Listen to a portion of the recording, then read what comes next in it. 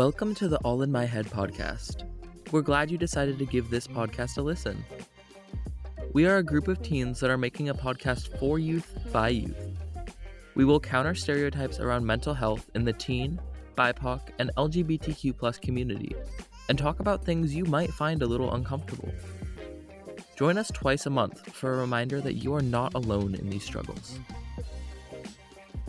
Hello and welcome to the All in My Head podcast. My name is Lane, and today we'll be talking about how to navigate mental health difficulties while in school. We know it's difficult to keep up with assignments when you're experiencing depression or significant stress outside of school, but how do you reach out to teachers? Where can you go for support and help? We'll start off by going around and introducing ourselves. Like I said, my name is Lane, I use he, him pronouns, I'm 17, and I'm a senior at McDaniel High School this year.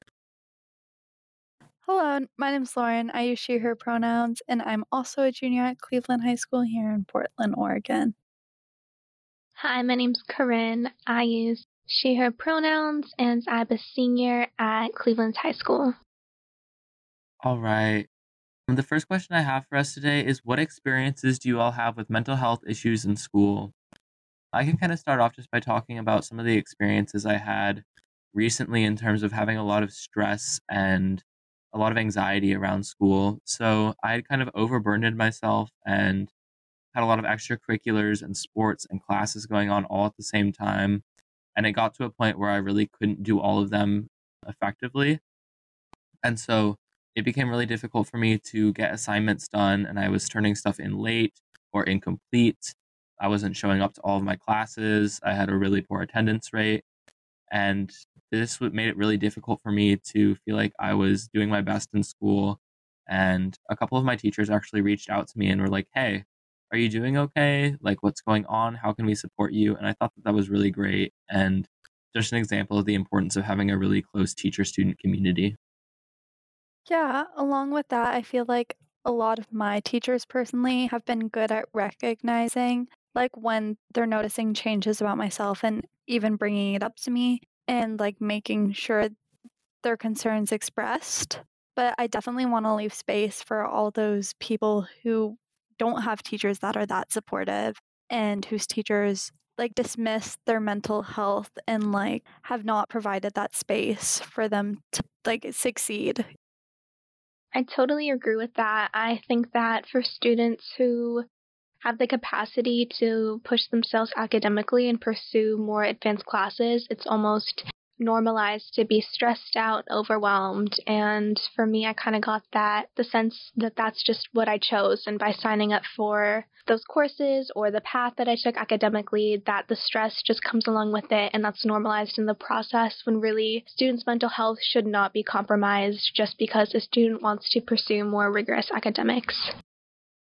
Yeah, definitely. That's super valid. And I think that there's definitely a culture within sort of, higher academics about, constantly being stressed and having things to do. And I think that that's really harmful for a lot of people. Another thing that recently happened was obviously the COVID-19 pandemic, which we're still living through to a certain extent. There was constant stress and uncertainty. And obviously we were moved to an online environment. How did teachers do in responding to this at your schools? Did they do well? What did they do poorly? So for us, this school year being back, it's the first year no masks. That's been the normalist since my freshman year, when the COVID-19 pandemic shut everything down, and we have shorter passing periods, a shorter lunch time, and shorter flex time. Flex is basically a time about every other week where you can get help with your teachers. It's like a designated study hall. So they've cut down on a lot of our resources. So I'm more late to class, I'm more late to lunch. So many students are more late to lunch because lunch is so short. And we were asking, like, why is this new policy in place? And they were saying that because we missed out on so much time actually in the building, that we need to have more time in the building actually doing school, which doesn't make a ton of sense to me. And personally, I feel like it's more harmful to students if they're constantly being late and not having enough time to recharge during lunch or use the bathroom during passing periods and just really take care of themselves, because being expected to just sit down and study for an hour and a half 4 times every day can be a lot. Definitely. I think the return to school has been sort of a shock for a lot of people in terms of, going from that online environment where there was more freedom and you had, a lot less, in class time and you didn't have to focus for quite as long to being back in person has been really hard on some people. Specifically during the pandemic, a lot of my teachers were very understanding about the other responsibilities that people had, like increased childcare responsibilities or, additional jobs during the pandemic to help out with the family. But I had a couple of teachers who really just tried to continue using the curriculum and educating people as if it was in person. So they didn't really make many changes to a lot of the documents or the curriculum, even though we were online, and they tried to keep going at the same pace that we were in person, which just wasn't feasible. And I know like a lot of my friends dropped certain classes or their grades really sort of tanked during the pandemic because their teachers didn't do enough to accommodate the new needs during an online environment. Hmm. I also can definitely agree with both of you. But one thing that's been particularly challenging for me is I was in 8th grade when the COVID pandemic first hit. And like 7th grade was my last like normal year in school before the pandemic. And because of COVID, I feel like my freshman and sophomore years, my academic rigor wasn't as difficult as I would have liked it to be. And even with the mandatory courses I have to take to graduate, there wasn't a possibility to make my schedule that much more challenging, despite me talking about it with my counselor. And so this year, like even though we're only 3 weeks into the school year, I feel like I was pretty prepared for the academic rigor that comes with junior year and being in a pandemic for 2 years. But I'm definitely already seeing a lot of my peers struggle keeping up with the workload of like junior year, full IB, and in a pandemic for the past 2 years with minimal workload. I feel like Eve brought up a really valuable point that right after the pandemic and we were back to school in person for the first time, teachers were taking a lot of feedback. They were really focusing on us as students and as people and on our mental health. And I feel like now that feedback and those, just like those closer, more connective responses and interactions with students have sort of almost gone away to a point and are much less common just because we aren't in a pandemic anymore. But I feel like those responses still definitely apply to students now and to students always. Yeah, not all things that came from the pandemic were bad. And I think that's one of the things that the school can continue to do well is that social emotional learning aspect, because that's something that they really kind of hammered home last year is like, reintegrating people into the community and building those connections again. But I've literally heard multiple of my teachers say that they're trying to crack down or get kids back on track, which is valid to some extent, but I think we shouldn't lose that social emotional learning aspect. One of the other questions I had is just how do you reach out to teachers to let them know that you're struggling and what has the response been? Personally, I have reached out in person has been my most successful way of reaching out just because it's easier when you're face to face to have a conversation with them and just be real. Like they understand that you're a young person for the most part. My teachers have understood that I'm a young person going through a lot of different things with my family, with my identity, and they were really flexible with that and worked with me to, keep me on track for school, but also recognize that I have other things going on in my life. And, it's possible to do that over email or something like that, but I really think the best way, even if you're still in an online environment or you don't feel comfortable talking to them in person, like set up a video chat or something, just because it's so much better to do that through like a video and it shows that you're not just trying to like get out of doing the work. Like you have legitimate and important reasons to, be struggling.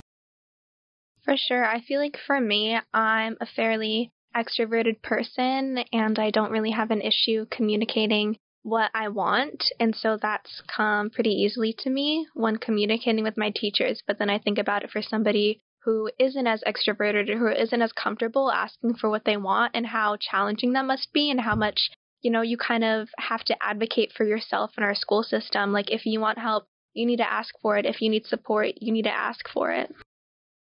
And I think that that's a common theme within schools is that self-advocacy component, which is really hard if you don't have parents that are willing to back you up and advocate for you, or if you're, from a culture where self-advocacy isn't something that you're taught or something that's valued. It's seen as like you're asking for too much or you're, trying to take advantage of the system. And I think that that's one of the most challenging problems to solve within like education systems, because if we've built this up on like you have to self advocate and you have to go out there and get the opportunities or ask for the help, it's hard for people from cultures where that isn't as common to get that help, and often those are the people that need it most.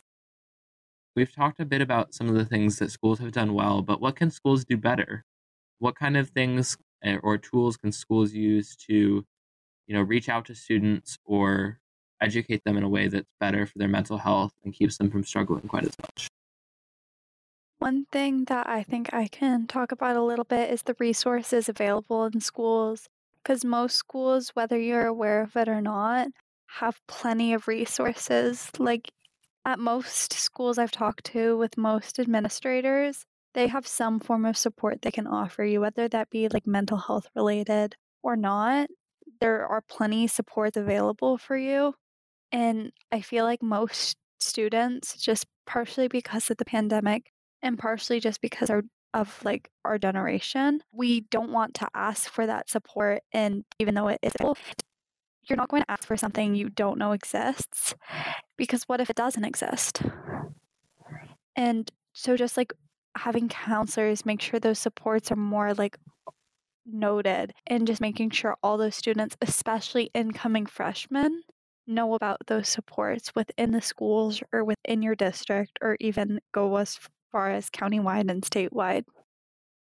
That's a super valuable point, too, and I think this is something we might be touching on in a future episode, but for those schools who have school-based health centers, there's free counseling, no questions asked, no parents contacted. If you ever need someone to talk to outside of your school, they're not connected to your school counselor, they work for the county, if you ever feel like you might need that resource. Yeah, and I just want to hop in on there and just note that these are Oregon-specific policies, that your parents won't be notified if you live in Oregon, and in most parts of Oregon, if not all, the services are free, but this can vary from state to state. Specifically talking about school-based health centers too, I feel like those are definitely one of the things that's talked about in your freshman health class, or at least at Portland Public Schools. And it's not something you continue your knowledge into over sophomore, junior, and senior year, and it just becomes a service that most people forget about. I think another thing that could be useful for schools looking towards the future is just building more trauma informed schools, because I think that that's really important for, you know, teachers and staff and the school community as a whole to be able to recognize the impacts that trauma has on students and be able to respond to that in a way that is empathetic and allows for growth. For sure, I've had quite a few experiences, whether that's by teachers or even by substitute teachers, of just not taking a trauma-informed approach towards teaching at all, and especially in public school. I feel like that is just so crucial, whether it's making a joke when a student comes in late, asking why they're late, or saying thanks for joining us instead of just welcoming them into their classroom. You don't know what that student had to go through to get to school, and I find little things like that super disrespectful. I also think that the sub situation can be pretty bad with the lack of requirement required for them. I have had plenty of subs who have said transphobic remarks when taking attendance, who have gone on some political tangents, some racist remarks that just do not belong in schools at all, and I think that that can be super re-traumatizing or even create some new trauma for students. There's also been instances when I've been watching documentaries or learning about something in class that can be and has been really triggering for other students or for me personally, and there's just been little to no warning from the teacher about that, and I've sometimes gotten the opportunity to talk to them afterwards, and they apologize and they say, oh yeah, sorry, I didn't know, I didn't think about that, but they really do need to know, and they do need to be thinking about this, because everybody deserves to feel safe in school. Absolutely. And I think one of the components of that is just sort of breaking down the power dynamic within classrooms so that teachers see students as their equals and they see the person that they are, so they can, treat them with respect and not make those rude remarks and understand that they too are going through things and are often dealing with childcare and a job, and they're not getting their 8 hours of sleep. So for them to make those remarks when a student comes in late or has something going on where they turn something in late is just unnecessary and just causes harm to the whole community of the school. Yeah, I definitely feel like it's been challenging, like, since, like, coming back from the pandemic specifically, and really just, like, balancing that, like, go, go, go type, like, schedule, like, waking up, going to school, going to practice, coming home, doing homework, and then, like, being up until 10 just to repeat that for 5 days in a row, and that just, like, balancing that has been extremely challenging, and I know whether you play a sport or you do extracurriculars, I feel like that's taken an impact on all of us. So I definitely think that's been a struggle for a lot of teenagers is just finding a happy medium for everything. And so just a couple things that have personally helped me, as cliche as it sounds, keeping a planner and just being able to know what I have to do and like just having a concrete to-do list where I can just go off and check everything off the list. I know a couple other things that have helped for my peers and my friends is like keeping a Google Calendar with due dates or even just looking at like whatever place your school submits assignments. For our school, it's Canvas. So just looking at the list and going through and checking things off as you do them. But there's so many strategies that work for different students, and I feel like it really just comes down to what works best for you. I think almost all students deal with some level of stress, but it's really important to know how to cope with that stress and manage it. What are some of the ways that you all have coped with stress, and how do you move about your school years dealing with that stress? For me, I feel like when I'm busy, I'm kind of in my best place when I'm in a whole bunch of clubs and I'm doing stuff after school because I feel like when I'm not busy, I'm just unproductive, scrolling on my phone, doing other things that aren't beneficial to my mental health. But, being busy does sometimes create more stress. And I feel like when that stress does accumulate, taking some time simply just for yourself, not for your academic work, not for any clubs or extracurriculars, but maybe taking some time to journal, get it all out on the page, what has been bugging you. Like Lauren said, maybe making a to-do list of all the things. I find that sometimes when there's just a whole bunch of things floating around in my head and then I finally put them down on paper, they seem a little bit less chaotic and it calms me down a little bit. Or finding some time for some mindful movement in my day or some meditation, just getting back into the flow of having a sort of a reset routine that you can do simply for yourself to relieve some of that stress and external pressures. Yeah, I definitely agree with that. For me, it's been like hiking and getting out in nature and just kind of, separating yourself from all of those activities for a couple hours and just taking time for reflection and introspection and really just recharging. Or, even if you don't have like nature near you, just like going to grab a cup of coffee, even if it's not with someone else, just like on your own to just like chill and relax and think can be really helpful for me. Also, just participation in sports. It is like another thing for me to do, but it's a way where I kind of get my stress out. I can just focus on whatever I'm doing that day and get all of my energy out. And that's a really good way for me to just kind of focus in on something and only focus on that and not worry about everything else that I have to do, which is the most important thing for me. Like making a to-do list just stresses me out personally. And so I've learned not to do that because I just see this big list of all the things I have to do and I'm like, ah. So it really is individual. I would agree with both of them on that.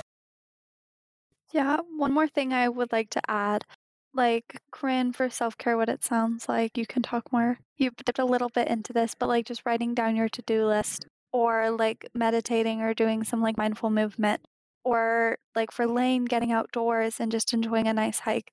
But self-care looks different for everyone. And I feel whether that be like taking a 15-10 minute break while you're doing homework and just like scrolling through your phone or just like getting a good little snack to enjoy while you do homework, like just taking those breaks when you feel like you need them, and just like remembering that self care doesn't have to look like taking a couple deep breaths or like doing exercise. Just do what feels right for yourself And don't feel like your self-care has to look a particular way just because other people's around you. Self-care looks different from yours. Like, really just focus on finding what works best for you and acknowledging that that looks best for you.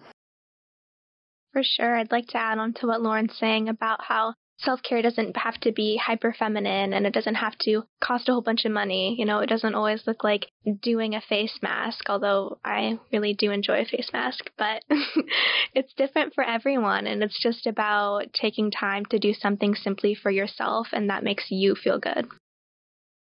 Yeah, and dipping into that a little bit more, just like recognizing that there are other areas of learning besides academically. Like, personally, I've succeeded in like an academic environment, but after like getting out of my comfort zone and trying other forms of learning that are more like hands-on and personal, I feel like I have gained so much more from those experiences than I ever will from being in a classroom for 6 hours a day. And knowing that that one paper or that grade doesn't reflect you or define you, it's not a reflection of who you are. Everybody has their own unique strengths and weaknesses, and often our academic setting and school, especially public school and other schools, might not cater to that. And for sure, they aren't always demonstrating what we can really do. You know, a grade is just a grade. Thank you all so much for sharing those fantastic self-care tips and some more experiential stuff about how to navigate mental health difficulties while in school. I would definitely check us out at _all-in-my-head podcast on Instagram to see some of our self-care tips and stay updated on upcoming episodes. We also did an episode on self-care, so you make sure to check that out. And we'll see you all in the next episode. This podcast was created using a grant from the Oregon Alliance to Prevent Suicide in partnership with the Association of Oregon Community Mental Health Programs and with funding from the Oregon Health Authority. The adult advisor is Nicole Mayer, music by Waterboy, shared on Pixabay.